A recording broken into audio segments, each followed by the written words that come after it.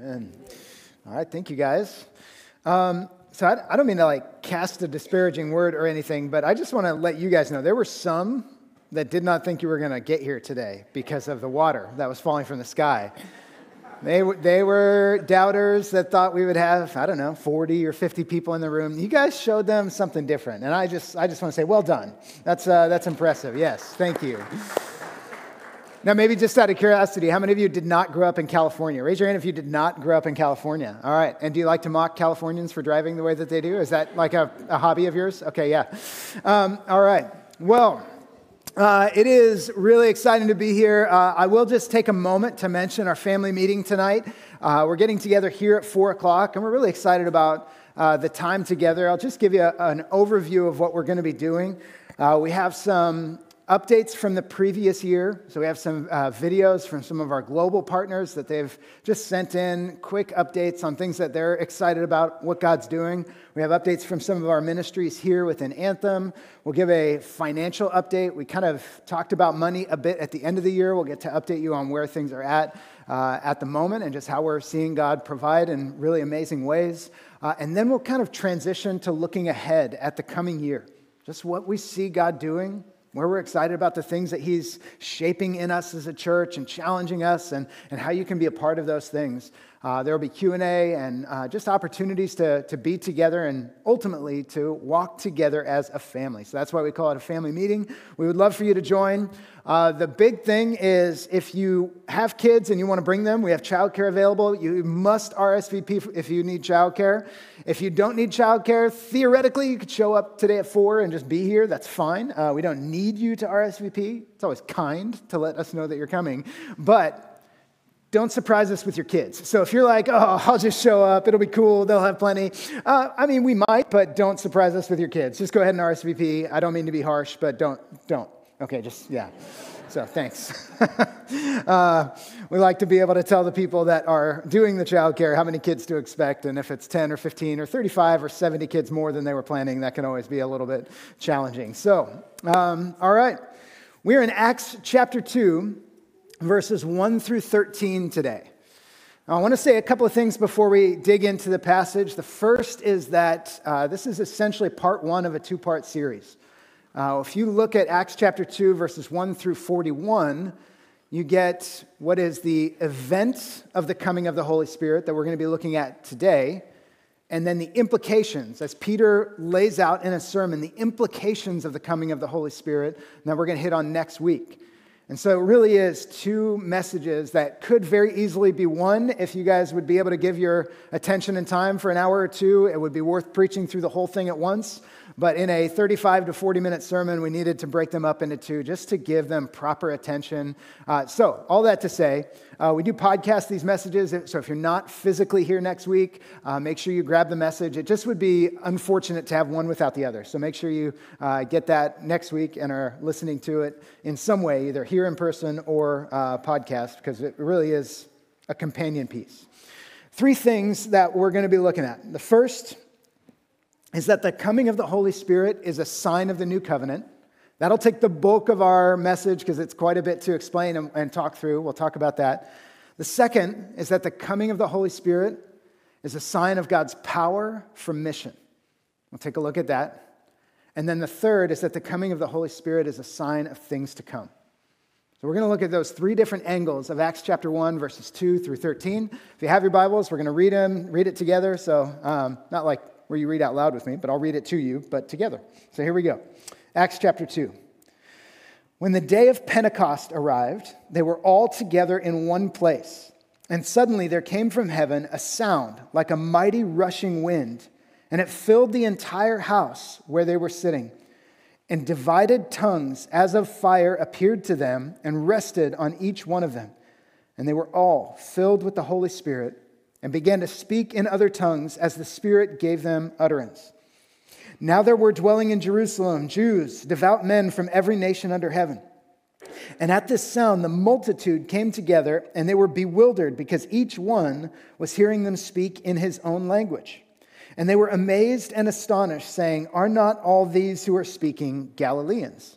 And how is it that we hear, each of us in his own native language, Parthians and Medes and Elamites, and residents of Mesopotamia, Judea, and Cappadocia, Pontus and Asia, Phrygia and Pamphylia, Egypt, and the parts of Libya belonging to Cyrene, and visitors from Rome, both Jews and proselytes, Cretans and Arabians, we hear them telling in our own tongues the mighty works of God. And all were amazed and perplexed, saying to one another, what does this mean? But others mocking said they are filled with new wine, or in other words, they are drunk. So that is the passage that we're going to be looking at. And the first thing that we need to talk about is the coming of the Holy Spirit as a sign of the new covenant. Now, this is going to take a little bit of work, and in some ways might get a little nerdy and detailed and that type of thing. I hope that you enjoy that, but it is important. And this is to show God's purposefulness in the way that he presents himself. One thing that we need to understand is that God's not up in heaven just winging it, responding to whatever we do, trying to react and make new things happen, see if he can pull things all back together, put all the cats back into the bag or whatever. Like, God's not just there just trying to make up for the challenges that he's been presented with. God is sovereign and purposeful and intentional and orchestrating a redemptive story. And it's evidenced time and time and time again in the scriptures when we see how things play out. And so the first one that we're going to look at is this significance of Pentecost. Okay? So the word Pentecost means 50 cost. Penta just means 50.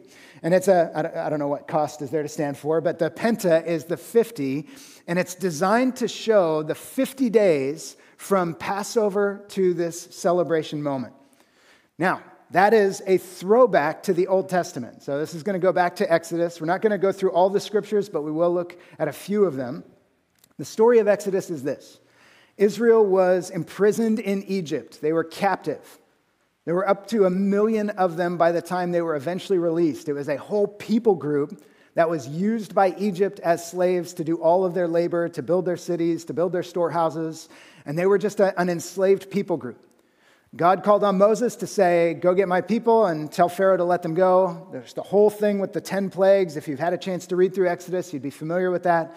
And we get to the final plague. In the final plague, God tells Israel that he is going to take the firstborn son of every family in Egypt, but he gives Israel a way out.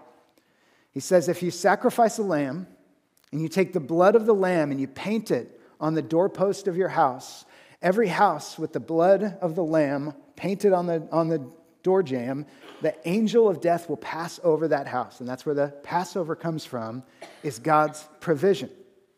His provision for the people of Israel, where he would pass over their homes and not take their firstborn son.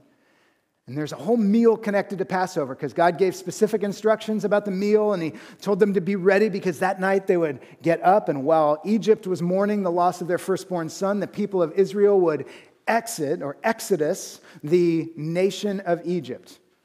I was in Crete. They used the Greek language in Crete, and I was driving on the freeway, and the freeway sign says Exodus. It literally just means exit in Greek. I thought that was pretty funny. I was like, oh, Exodus. Okay. So the exit of Israel out of Egypt is a significant moment in time, and the Passover inaugurates this thing called the first, or what we would look at as the Old Covenant. The covenant that God's going to make with the people of Israel. And from that moment when they leave Egypt until they are at the base of Mount Sinai. And Mount Sinai is a significant moment in Israel's history where God descends on the mountain. I'll talk about that in just a minute. His presence descends on the mountain and he gives Israel the law, the 10 Commandments, the fullness of his code of how he's going to lead them as a people. He gives that to them on Mount Sinai, and it was 50 days from Passover to Mount Sinai. So that's the significance of the event.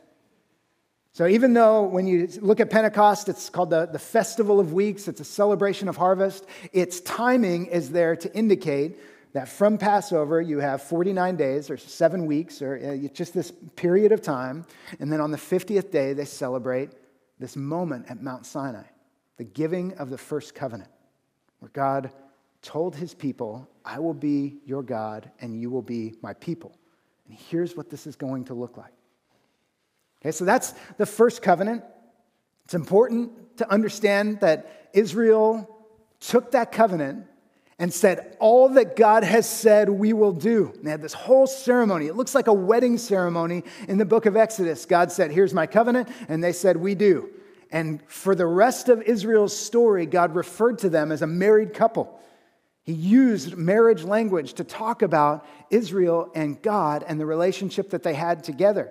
But the problem was Israel repeatedly was breaking that covenant and worshiping false gods, looking after other ways, other things, seeking what was not God. And so oftentimes the language that God uses is adultery to talk about idolatry, that they were essentially cheating on him with other gods. And he uses that language and the picture of marriage and even God talking about hating divorce. It's designed to show that this marriage covenant was a picture of God with his people, and the unfaithful to that covenant, well, that's a huge thing. So he asked one of his prophets to marry a prostitute who was going to continue to cheat on him. And that picture was there to show, hey, this is what you're doing, Israel. You are being repeatedly unfaithful to me, your God, who is always faithful. And so over the course of time, God reveals through his prophets that there would be a new covenant. There would be a new covenant.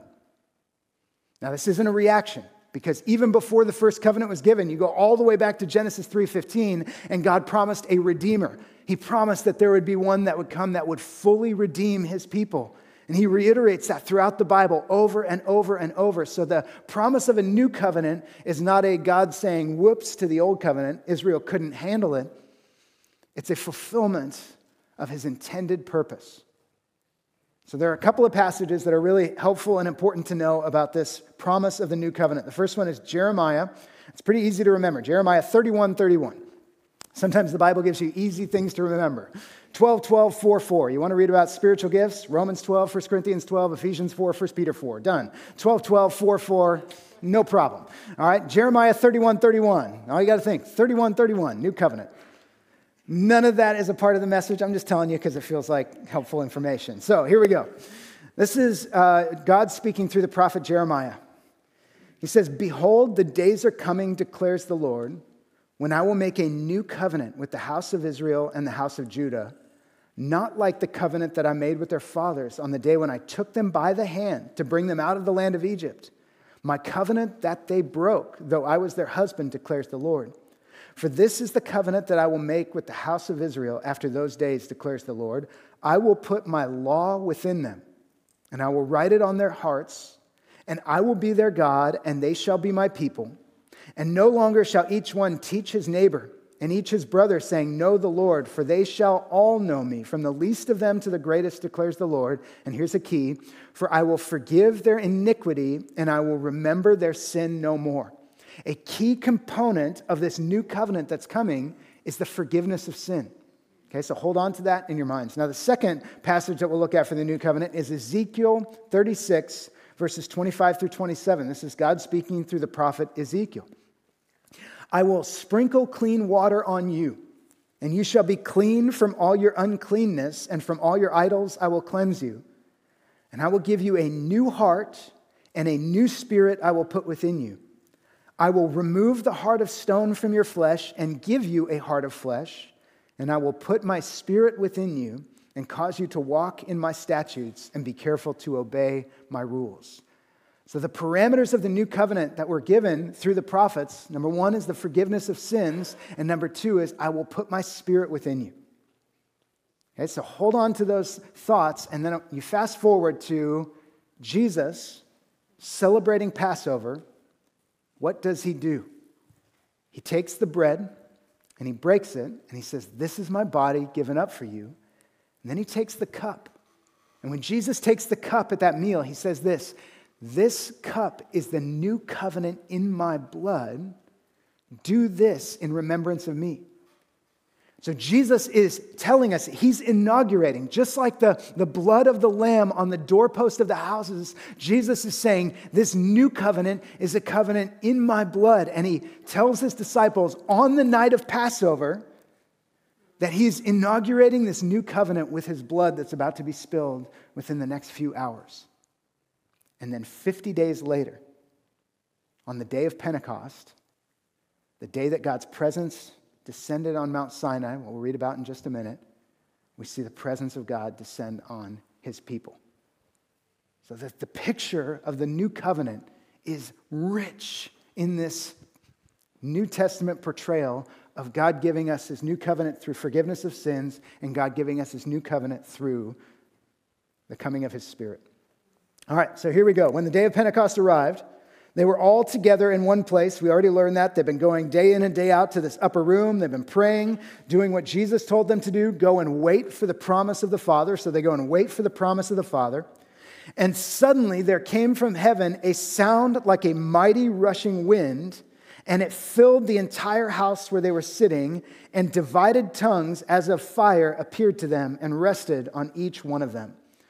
Okay, so I want to take a look at Exodus chapter 19. This is a picture of God's presence coming onto Mount Sinai. So listen to this. It says, on the morning of the third day, there were thunders and lightnings and a thick cloud on the mountain and a very loud trumpet blast, so that all the people in the camp trembled. Then Moses brought the people out of the camp to meet God, and they took their stand at the foot of the mountain. Now Mount Sinai was wrapped in smoke because the Lord had descended on it in fire. The smoke of it went up like the smoke of a kiln, and the whole mountain trembled greatly. And as the sound of the trumpet grew louder and louder, Moses spoke, and God answered him in thunder. The Lord came down on Mount Sinai to the top of the mountain, and the Lord called Moses to the top of the mountain, and Moses went up. All right, fire and noise. Yeah, that's the picture of what we're given at Mount Sinai. There's thunder, there's trembling, there's a loud trumpet blast. In the New Testament, it's described as a mighty rushing wind, but specifically the sound of a mighty rushing wind. How many of you have ever been through a tornado or a hurricane? Anybody here ever been through a tornado or a hurricane? All right, sort of, yeah.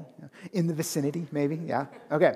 A couple years ago, Kristen and I went to Wales, and Wales doesn't really get hurricanes except when we were there. So they got a hurricane hit and made landfall. I forget what the name of it was, but it made landfall in Wales while we were there. And we were at this conference at a really old, super thick brick building. I mean, this thing was a couple hundred years old, but it was solid. These 100-mile-an-hour winds blow through, and the whole building was just rattling. You could feel in a 200-and-something-year-old brick building, when gusts of wind would blow by, you could feel this place shake. You could hear the sound. It was hard to actually speak and communicate with other people because of how loud it was. Everybody inside was sharing pictures of their, area back home. One trampoline had gone flying up and was stuck on the spire of an old church building. And it was just it was chaos, but it was loud. And that's how Luke describes this first moment. And that's how Moses describes the moment at Mount Sinai. It was loud. God's presence was loud. It overtook the space with sound. And the trumpet blast grew louder and louder, and the mighty rushing wind filled the whole house that they were in. So the first picture is noise, and the second is fire. This is Exodus 24, 15 through 18. It says, then Moses went up on the mountain, and the cloud covered the mountain. The glory of the Lord dwelt on Mount Sinai. And the cloud covered it 6 days, and on the seventh day he called to Moses out of the midst of the cloud. Now the appearance of the glory of the Lord was like a devouring or consuming fire on the top of the mountain. That's the picture that Moses gives of God's glory. His presence is this fire. This stuff is on purpose. God's not throwing things together in Acts chapter 2 and he's like, oh, got to send the Holy Spirit. And he sends it down, and then there's just all these things. This is distinctly designed to show you that in the same way that the first covenant began at the Passover with the blood and the forgiveness and brought them out, and was completed at Mount Sinai with the giving of the presence of God. The new covenant began with Jesus and his sacrificial work to die on the cross, and his blood spilled and poured out for the forgiveness of sins. And it was fulfilled or completed at the giving of the Holy Spirit, forgiveness of sins and God's presence. The sign of the new covenant is critical for us to understand what we are stepping into. Acts chapter 2, verses 1 through 13 are not given to us as a picture of how we should all be experiencing the Holy Spirit. I'll just tell you this right now. If you're waiting for tongues of fire or a mighty rushing wind to fill this room, I'm not saying that God can't or won't do that at points throughout history. There have been times in history where God has manifested as fire or manifested as wind or sound. Those things have happened throughout church history, but they're not designed for us to look for as an experience of believers where we would expect that God would come with tongues of fire and a mighty rushing wind.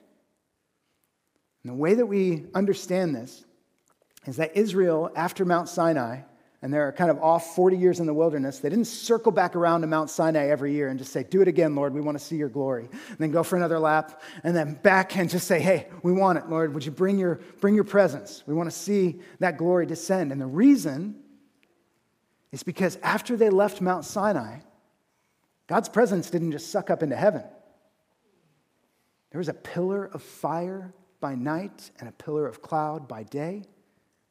When they would set up the tent of meeting, God's presence would descend on it in fire. When they would set up the tabernacle, God's presence would descend on it in fire. When they built the temple eventually, when they got to the promised land, God's presence descended on the temple in fire with trumpet blasts. Israel knew that they had the presence of God going with them. They weren't going back to that moment. The moment was there to show that God had given his presence to Israel. Acts chapter 2, verses 1 through 13 are given to show us that God has given us his presence. This is an important thing to understand about Acts chapter 2. Different people have taken the Holy Spirit doctrine in different directions. Some people might tend towards a cessationist point of view, which believes that the gifts of the Spirit, or many of the gifts of the Spirit, have ceased to exist. The Spirit's activity as it was in Acts is not the same as the Spirit's activity today in the church. There's a difference in the way that's portrayed. Some people have taken their doctrine and they've maybe overemphasized the events of Pentecost. And there's a belief that if you come to faith in Jesus, that a sign of you coming to faith in Jesus is that you would speak in tongues. And so there's a group of people that would teach that you're not saved yet unless you've spoken in tongues. We don't believe that. And so these are maybe some of the extremes. And to be honest, it's faithful, Jesus-loving people that have read the scriptures and studied them, and they come to different conclusions than we come to, but they seem to kind of run to one side or the other of what do we do with the Holy Spirit. And I want to encourage you, I believe that Acts chapter 2, verses 1 through 13 are given to us to teach us something about this new covenant relationship that we have with God. And it's a relationship of presence. Take a look at this. This is Acts chapter 2 in verse 4. It says, let's go verse 3. And divided tongues as of fire appeared to them and rested on each one of them. So here's the first moment that we start to divert from the old covenant. At Mount Sinai, God's fire descended on the mountain, and God called to Moses out of the 1 million people that were Israel and said, Moses, come up and meet me. So God's fire goes to the mountain, and Moses comes up to meet God in his presence. And he gets to spend time with him, and then he goes back down to Mount Sinai as a priest, as a mediator between God and Israel.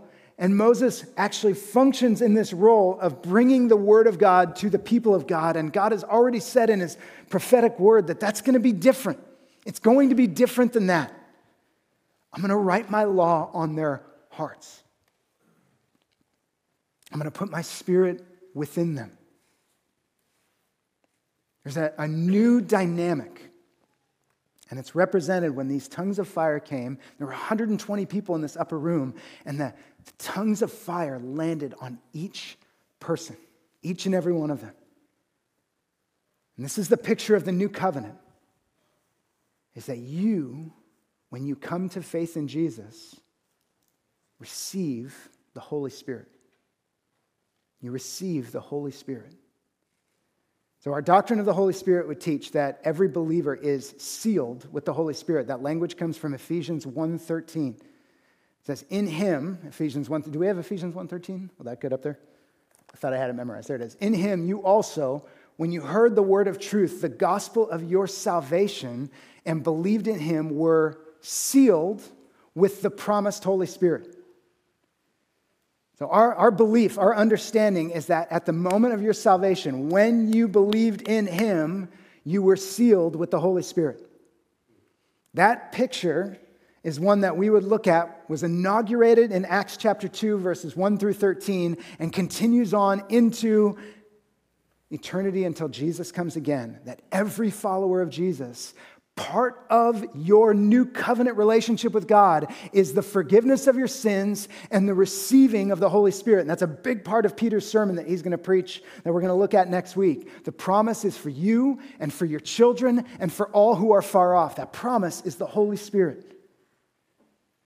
So when Paul writes this in Ephesians 1, and he talks about how each one of us are sealed with the Holy Spirit, and then he goes on, he doubles down on it. He says that's the deposit guaranteeing your inheritance. I love that language, because what that means is that when you stand before God and he's trying to determine, are you a follower of Jesus, he's going to look for the mark of the Holy Spirit. Do you have the Holy Spirit? There will be no people in heaven that do not have the Holy Spirit, and there will be every person in heaven that does have the Holy Spirit. Does that make sense? It's the seal, the deposit guaranteeing your inheritance. So God will look for the Holy Spirit as a sign of the completed work of Jesus becoming effective in your life. That's what Paul teaches. Now, he'll go on to teach in Ephesians chapter 5, which is very connected to this passage. He'll say, do not be drunk with wine, but be filled with the Holy Spirit. And so as Luke talks about the tongues of fire landing on them, and they were filled with the Holy Spirit, we don't always know how to use Acts for all the doctrine, but there's a moment where the tongues of fire rested on them, and they were filled, indicates that this sealing happens, and then there's also this power for the work that we're set out to do. We'll talk about that in just a minute. So why is this important? I think I just want you to understand that this new covenant relationship that you have with Jesus, and maybe you're like, I don't get that new covenant language. What are you talking about? If you're a Christian, if you're a follower of Jesus, you are part of a new covenant relationship with God that was established in Jesus. And spend time reading your Bible and studying it and getting to know it. The first 2/3 of this is the story of Israel that operated under the old covenant, the first covenant. A big part of the prophetic stuff in here, Isaiah, Jeremiah, Ezekiel, Daniel, is talking about the new covenant that's going to come. And then the New Testament, the first 4 books, Matthew, Mark, Luke, and John, are talking about the life of Jesus, but ultimately the death, burial, and resurrection of Jesus that inaugurates this new covenant relationship that we're able to have with God. And as Ezekiel said, that covenant is built on the Spirit being given to us. It's a major part of this, forgiveness of sins and the Spirit being poured out. Okay, so that's the first major point that we're going to be looking at, is that the coming of the Holy Spirit is a sign of the new covenant. That to receive the Holy Spirit gives you this. A couple of passages that I forgot to read. Luke 3:16, John answered them all saying, I baptize you with water, but he who is mightier than I is coming, the strap of whose sandals I'm not worthy to untie. He will baptize you with the Holy Spirit and fire. 3 years before this event, John the Baptist said, this is about to happen. Jesus is coming, and he will baptize you with the Holy Spirit and fire. It's a picture that John had that he gave to the people that were listening to him. In Acts 1, 4, and 5, Jesus said this as well. While staying with them, he ordered them not to depart from Jerusalem, but to wait for the promise of the Father, which he said, you heard from me. For John baptized with water, but you will be baptized with the Holy Spirit not many days from now. Okay, let's take a look at verse 4 in Acts chapter 2. It says, and they were all filled with the Holy Spirit and began to speak in other tongues as the Spirit gave them utterance. And then Luke goes on to talk about who's present in Israel. So a little bit about the scene. They're in the upper room. The Spirit comes, mighty rushing wind, the sound fills the room, tongues of fire lands on each one of them. They're all filled with the Holy Spirit, and they start speaking in other tongues. That language is really important. Sometimes the Bible uses different words to talk about the gift of tongues. This one is other tongues, other languages. They start to speak in other languages as the Spirit gave them utterance. And the noise was so loud that it actually was heard outside of this house that they were all staying in or worshiping in. And outside, there were people that were there from every nation that you could imagine Luke listing out in that moment. And here's a little bit about this. There was something called the Jewish dispersion, the diaspora. The diaspora is what took place over the various empires, the Babylonians, the Persians, the Greeks, the Romans. As they came in and took over Israel, they would take people away to different nations. Israel would continue on as Israel, but just living in other nations. They would have babies, make homes, be there. There's different moments where people come back to Israel. That's what Nehemiah and Ezra are all about, people coming back from Babylon to Israel. But it just happened for hundreds of years. Jews were taken out of Israel and scattered all over the world. So it's the diaspora Jews. So they're still Jewish people, just not living in Israel. And many of them would make a practice of coming back to Jerusalem for Passover and Pentecost. And they would stay for the 50 days from Passover to Pentecost. And they would celebrate, and they would enjoy the feasts, and they would do the sacrifices, and they would be with other people of their people group, their nation, their faith. And so they would enjoy that time. But they were coming from all these lands, and they had built lives in these other lands. Okay? So that's the story of who was in Jerusalem at the moment. So this loud sound draws a crowd, and the disciples spill out into the street, and they start proclaiming the mighty works of God. And the people that are listening are saying, what is going on? We're all hearing them in our native tongue. Now, this is an interesting moment. In Jesus' ministry, there are miracles of necessity, like somebody is dead or sick, and Jesus heals them, and they're alive or made well. Like those are miracles of necessity. But there are also miracles that were not necessary, like turning water into wine. Some of you might say, actually, that was necessary. But the idea of Jesus turning water into wine, my friend was preaching on this a couple weeks ago at his church, and he said Jesus' first miracle was to rescue somebody from the shame of a catering disaster. Like that's the picture of Jesus turning water into wine. It was not a necessary miracle, but it was a sign. What we have in Acts chapter 2 is not a necessary miracle, and here's why. I was talking with a gal yesterday, and she's a part of our church. She's given her life to Jesus, but she is Jewish, and she grew up going to Hebrew school. She's memorized Genesis, Exodus, Leviticus, Numbers, and Deuteronomy in Hebrew. Wow. We memorized Romans 8 last year, and we were like, yeah! This gal's got the first 5 books of the Bible memorized in Hebrew. Well, that's actually normal for a Jewish child being brought up. And not only that, they would know Hebrew. They would also know Greek because they were in the Roman Empire and everybody needed to know Greek to get around. Most of them knew Aramaic because it was a very common language and they would actually use Aramaic. The majority of people in the first century were at least bilingual, if not trilingual, and oftentimes more. I just say it's because they didn't have phones yet. Like they just had things that they could do easily with all that extra time. Imagine if you just didn't have technology in your life, how much you would learn. It's crazy what they were able to do, but what this miracle shows, all these people came together and all the disciples had to do, if they just wanted to preach the gospel, all they had to do was go out and speak in Greek, or because it was all Jews and proselytes, they could speak in Hebrew or Aramaic, and everybody would have heard and would have understood what they were saying. But God wanted to do something different. This is our second point. That the coming of the Holy Spirit is a sign that God's power is with us to carry out his mission. God's power is with us to carry out his mission. God wanted to show his disciples something through this moment. In fact, I actually think it was more for the disciples than it was for the people that were hearing it, because their reaction was to be amazed, perplexed, or to assume that they were drunk. So either they were like, wow, or what, or nah. Like that was their reaction to what was going on. I think it was more for the disciples, because Jesus had told them something pretty profound. He said, you will receive power when the Holy Spirit has come upon you, and you'll be my witnesses in Jerusalem, and Judea and Samaria, and to the ends of the earth.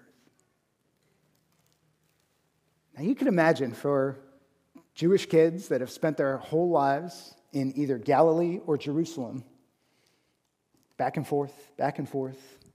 It's basically like Bakersfield to LA, just back and forth, back and forth. Like that's the approximate distance of Galilee to Jerusalem.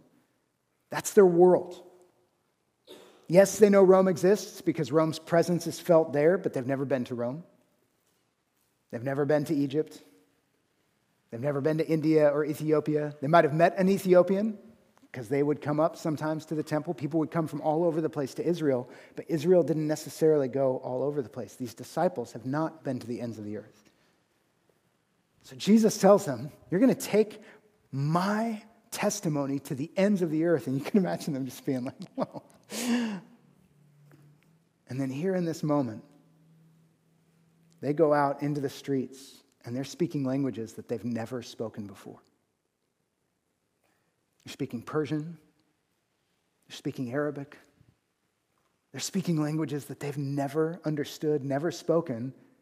And they know they're getting it right because the people in the crowd are like, this is weird.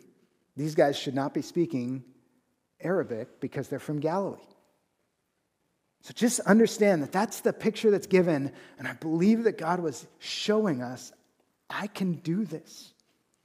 Yes, you are called to a task that is bigger than your capability, but I am with you. You have my spirit. You have my power to accomplish a task that is bigger than any one of you can accomplish.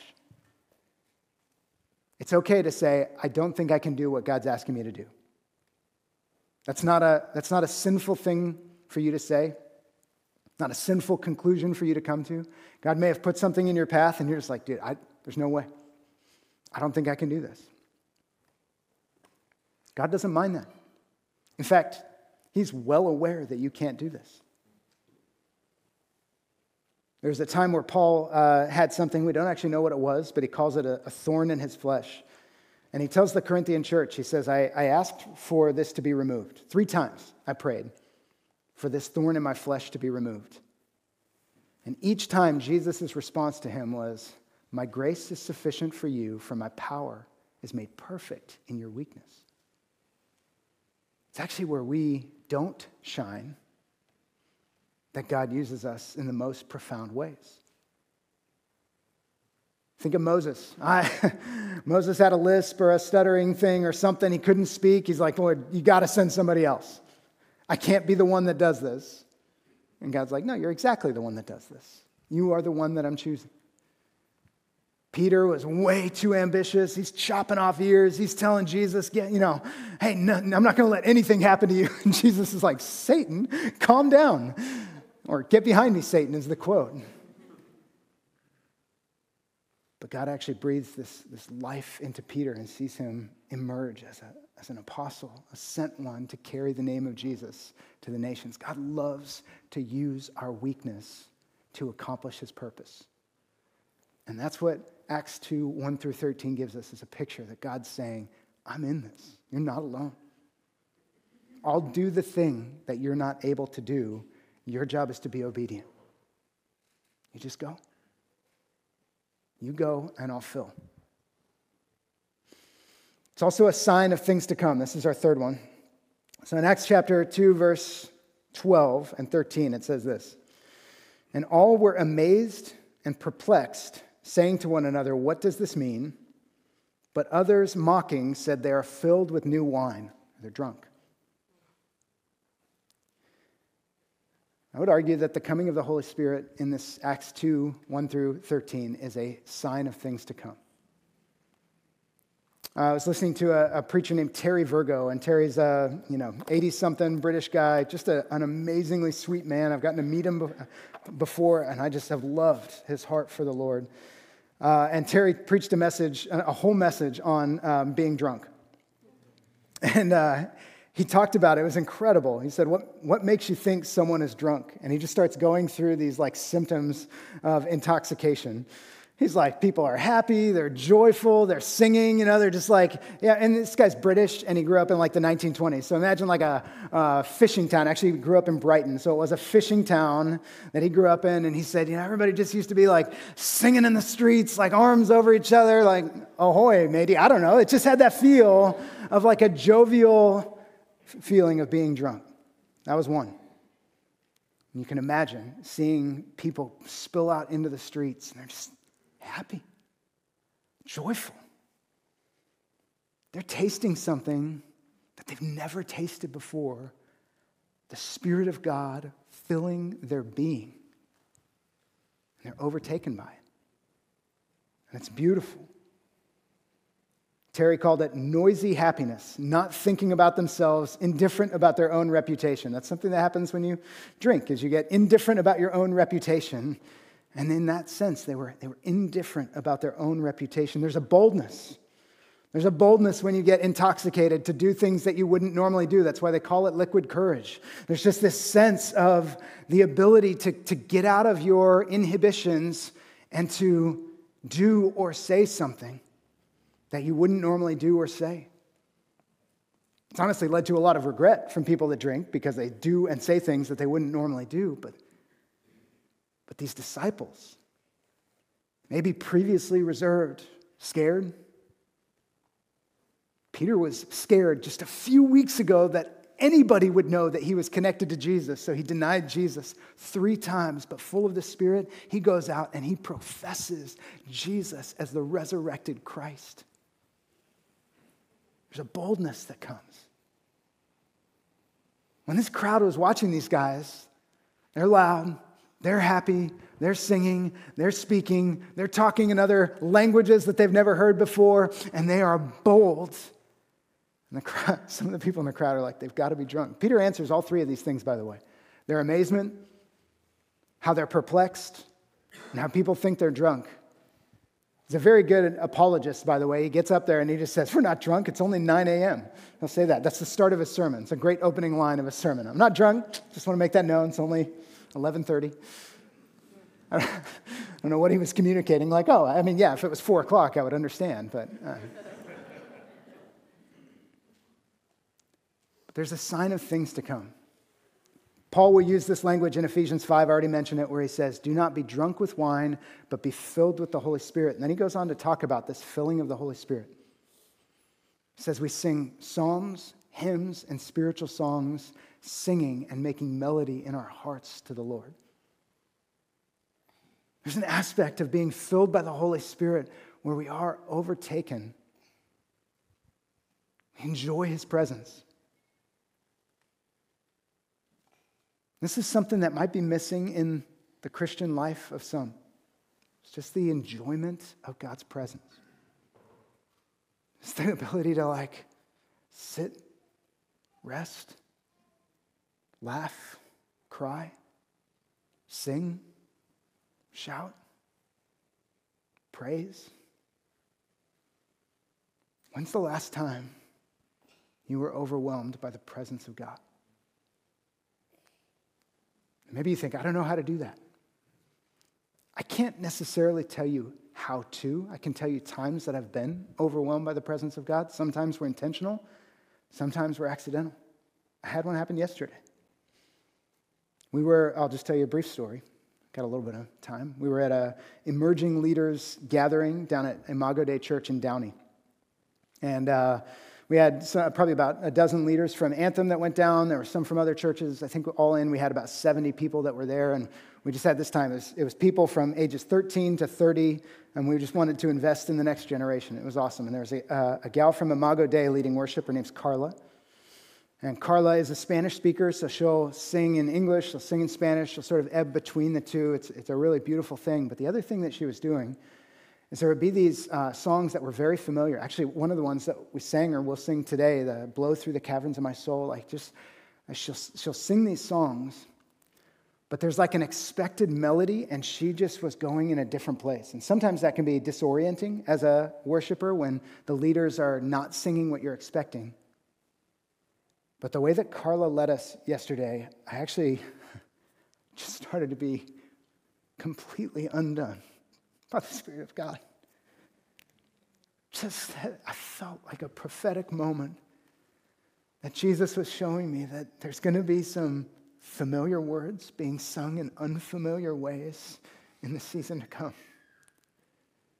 That he's going to maybe take us to some different places, but he's not going to change the body of truth. He's not going to alter what is true, but he is going to do some different things. And I just felt like he was singing this over this group of people, and I just stood in the back.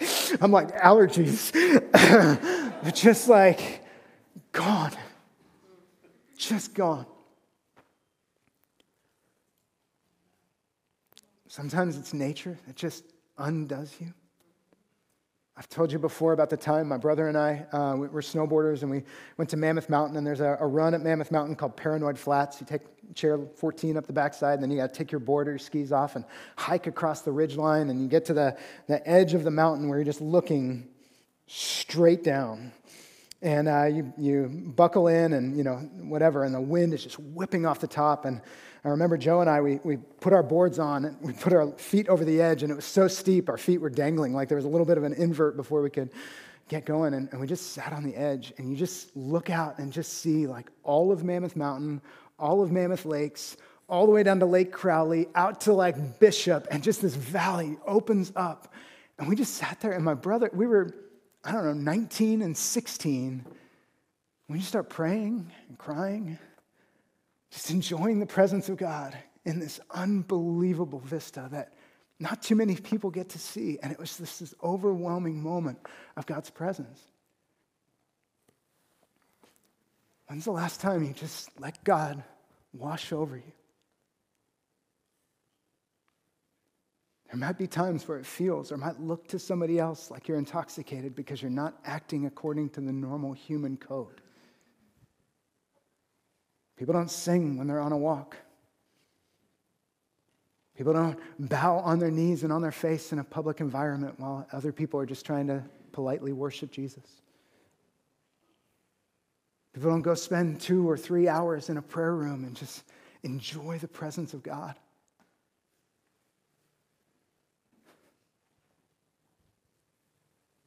There's something about the dynamic life with God that we're being introduced to in Acts chapter 2, verses 1 through 13. It's a sign of things to come. Oh, they must be intoxicated.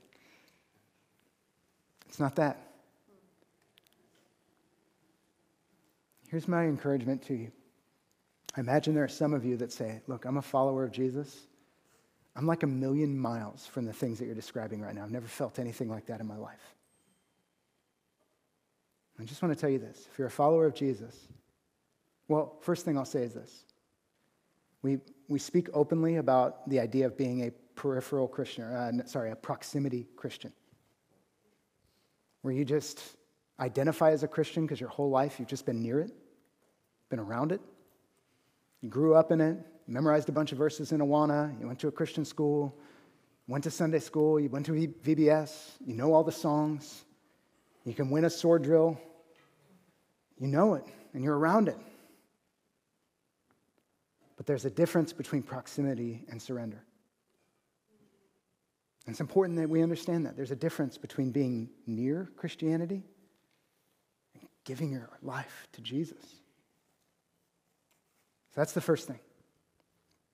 The second thing is, a lot of us have grown up in environments where the Holy Spirit and our relationship with Him just isn't really talked about or invited or coached or even really permission given.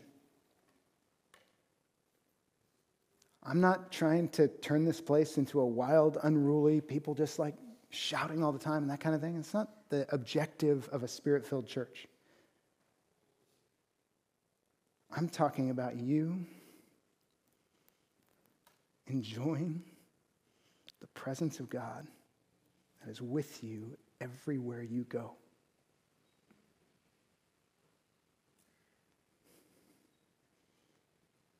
There's a way to cultivate the enjoyment of God's presence. Some of it is genuinely just getting rid of these for a little bit of time, closing some doors, tuning out some distractions, letting God speak to you. Some of it's getting out of here and getting somewhere else. Grab a surfboard and go sit in the ocean. Don't catch waves. Just go sit out past the breakers and just let God's presence just show you something massive. Go for a drive out to Red Rocks, past Mojave. Just look around at how God just carve the canyons with his finger and just wait for the sun to go down and the stars to come out? And praise the living God who created the heavens and the earth.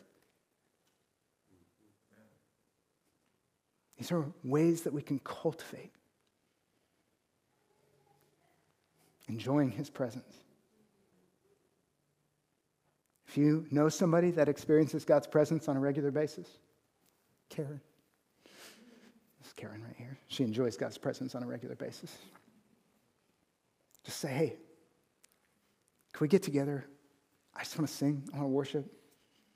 I want God's presence. I want to taste and see that the Lord is good. Can we just ask him to visit us and pray with us and be with us? Let's enjoy his presence together. These are little things that you can do to cultivate a life. But here's the thing, if all you're doing is the law, just trying to be a good Christian and make the right decisions at the right times and act it out, if all you're doing is the law, you've missed the whole point of the covenant. It wasn't even the point of the first covenant. God gave the law, and he didn't just like suck his presence up off Mount Sinai and say, okay, go, 10 commandments, you got it, make it happen, Captain. He gave them his presence to go with them everywhere they went.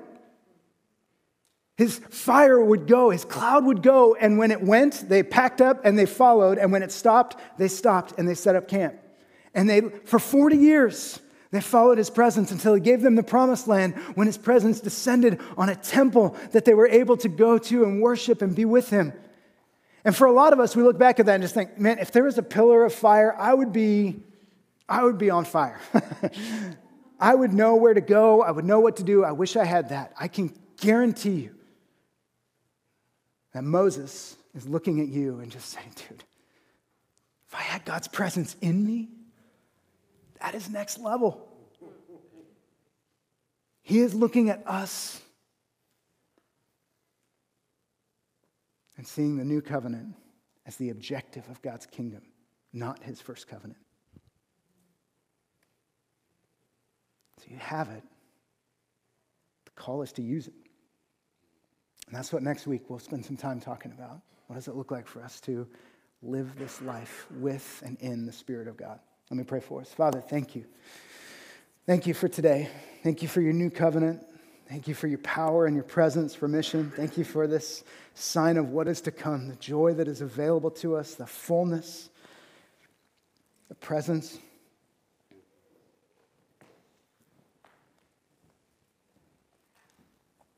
Lord, we want more of your presence in our lives.